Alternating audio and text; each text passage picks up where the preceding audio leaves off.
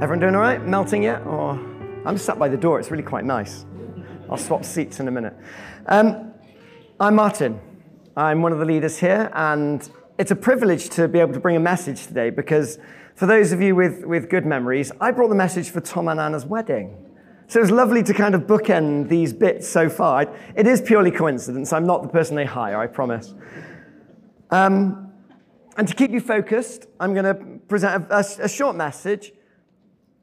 How many times do I say the word hope? That's the question, because today is about hope. You've already said it. Annabelle said it on the screen. Yep. This is hope at last. And I'm going to tell you a story. I want to start by telling you a story from my life. About 6 years ago, I went camping with my family. My wife and 2 daughters aren't here, but we went camping about 6 years ago. The girls were about 3. Let's say they're about 3. We met my wife's parents down in Cornwall, and we had our tent beside their caravan. So that's where we were camping down in Cornwall. It was lovely.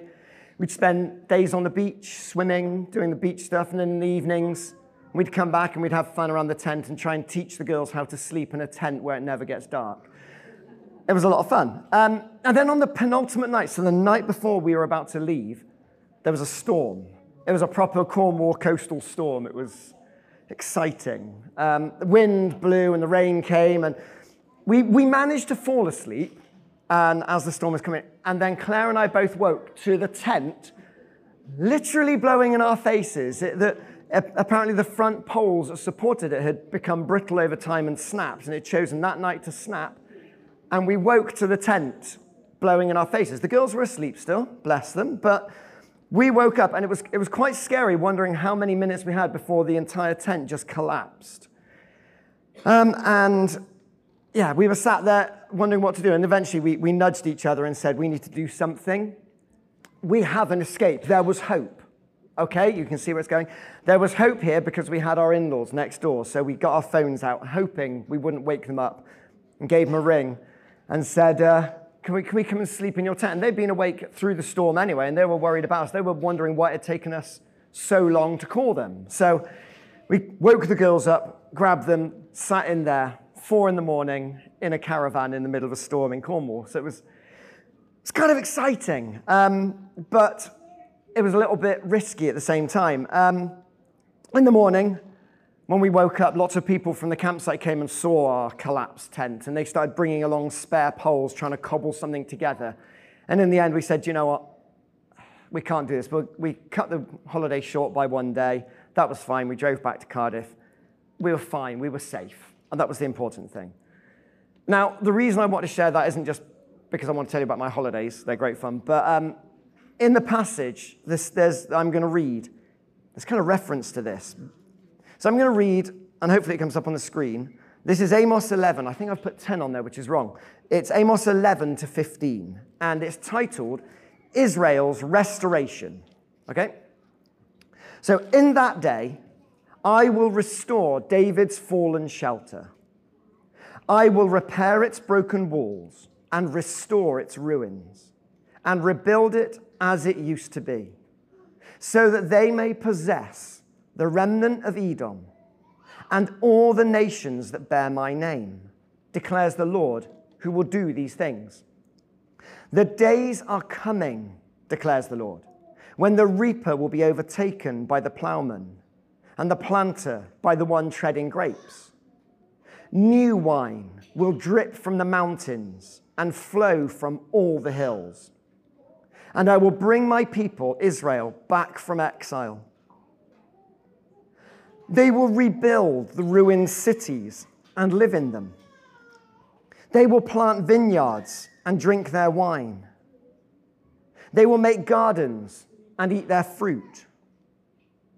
I will plant Israel in their own land, never again to be uprooted. Uprooted from the land I have given them, says the Lord. Now, for the last few weeks, we've been studying this Old Testament book. We've been looking at the book of Amos. It's been a challenge. We agree as leadership it was going to be a challenge. I think the people of Woody have, I'm going to say, enjoyed the challenge. Yeah, why not? For you visitors, people who don't know, basically the whole book is that God is angry. because the wealthy people of Israel are mistreating those who had less. God has seen massive injustice, and he's going to do something about it. So he sends this shepherd, fig farmer, to come and warn them about the punishment. However, this is the week when God tells Israel through Amos that he will repair David's broken shelter. And in some translations, it says broken tent, would you believe? Yes, it does.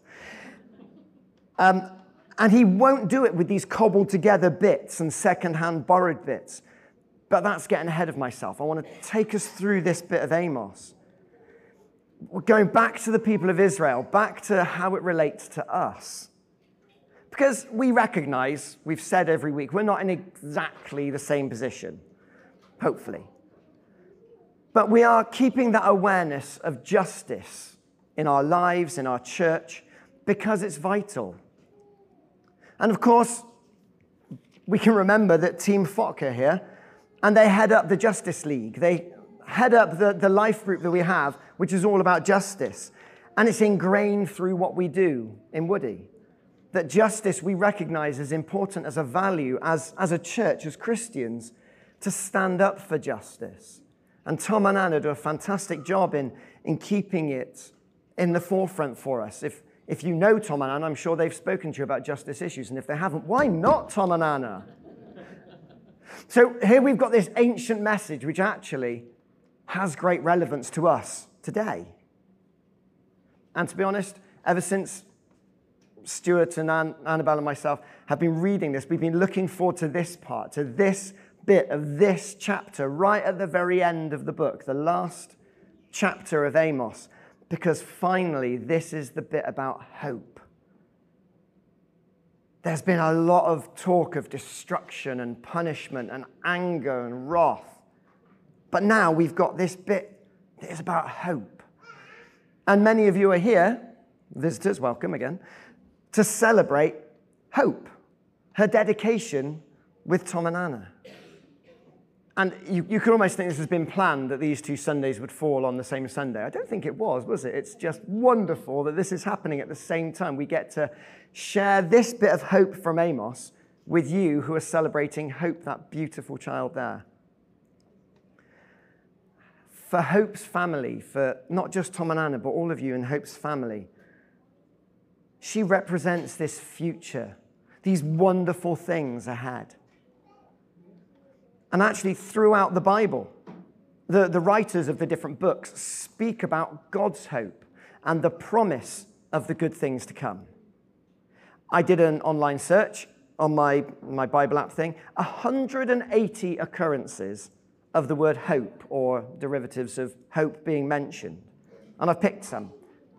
And Dean, I've got to say, thank you so much for this morning, a little additional bit, because my first one is from Jeremiah. It's a really well-known passage. Jeremiah 29:11 says, "For I know the plans I have for you, declares the Lord, plans to prosper you and not to harm you, plans to give you a hope and a future." One example from the Psalms is Psalm 25. That says, "No one who hopes in you will ever be put to shame." Into the New Testament, Paul, one of the Bible writers, writes to the Romans, and he says in Romans 15:13, "May the God of hope fill you with all joy and peace as you trust in him, so that you may overflow with hope by the power of the Holy Spirit." And then again to the Corinthians, he writes in 1 Corinthians 13:13, "And now these three remain, faith, hope, and love." God delivers this message of hope to Israel through the entire Bible, to us. And then through Amos, this message of hope, after warning of terrible times that will come, that promise of punishment, that warning that this is going to happen. God isn't pleased with the attitudes, with the behaviors of the people. He's not letting them off. Their complacency, their injustice that we've heard about for the last few weeks, and I encourage you to go and have a look over it to put this bit in context. What was going on in that place needed correction. But God loves those people. He doesn't want to see them destroyed. Here we've got words about rebuilding, about restoration. He's telling the people that once they've served their punishment, their lives will be blessed again. That remnant, those people who are exiled, will come back to a place of restoration. And hopefully, they will have learned a lesson from it. Hopefully, they'll focus back on God. For Tom and Anna and Hope, God has also promised these blessings. I praise God. I praise God regularly because it's brilliant, but I praise God for their zealous hearts.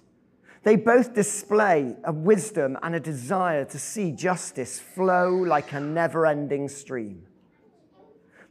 Tom and Anna have recognized that God is the only way that this broken world can be restored. And today they've brought hope before us.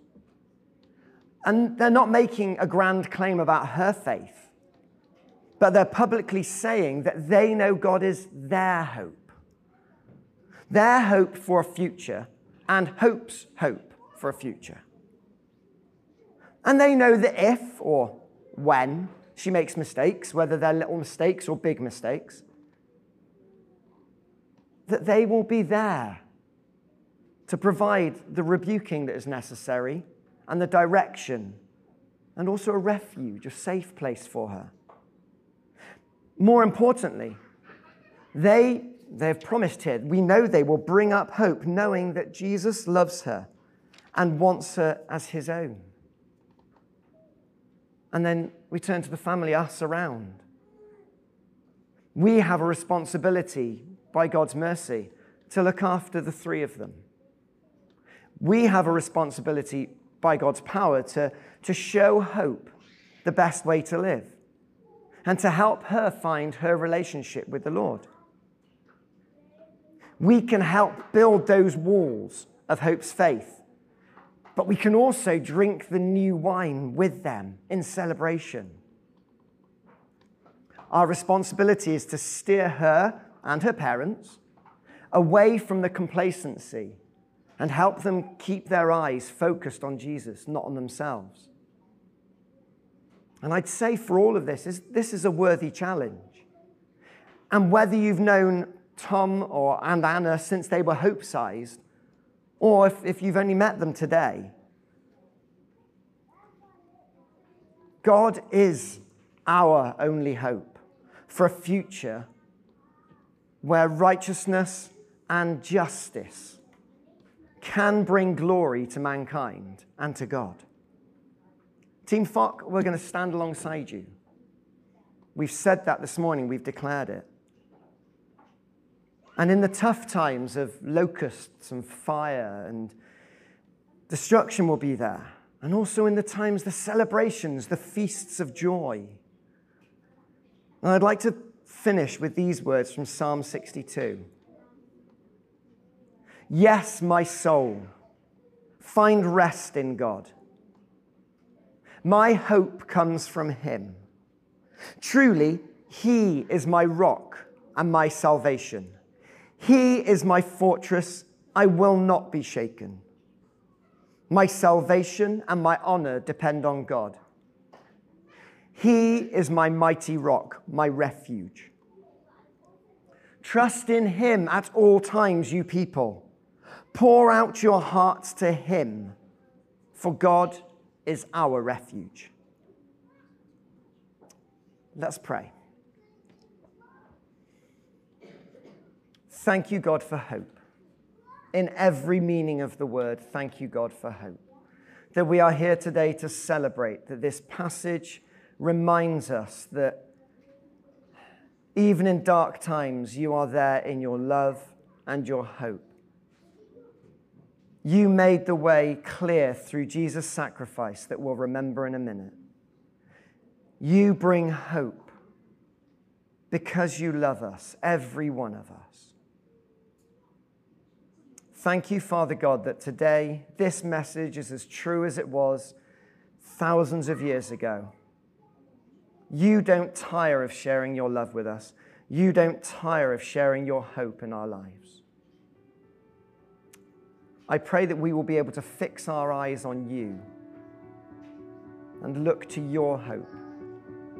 Amen.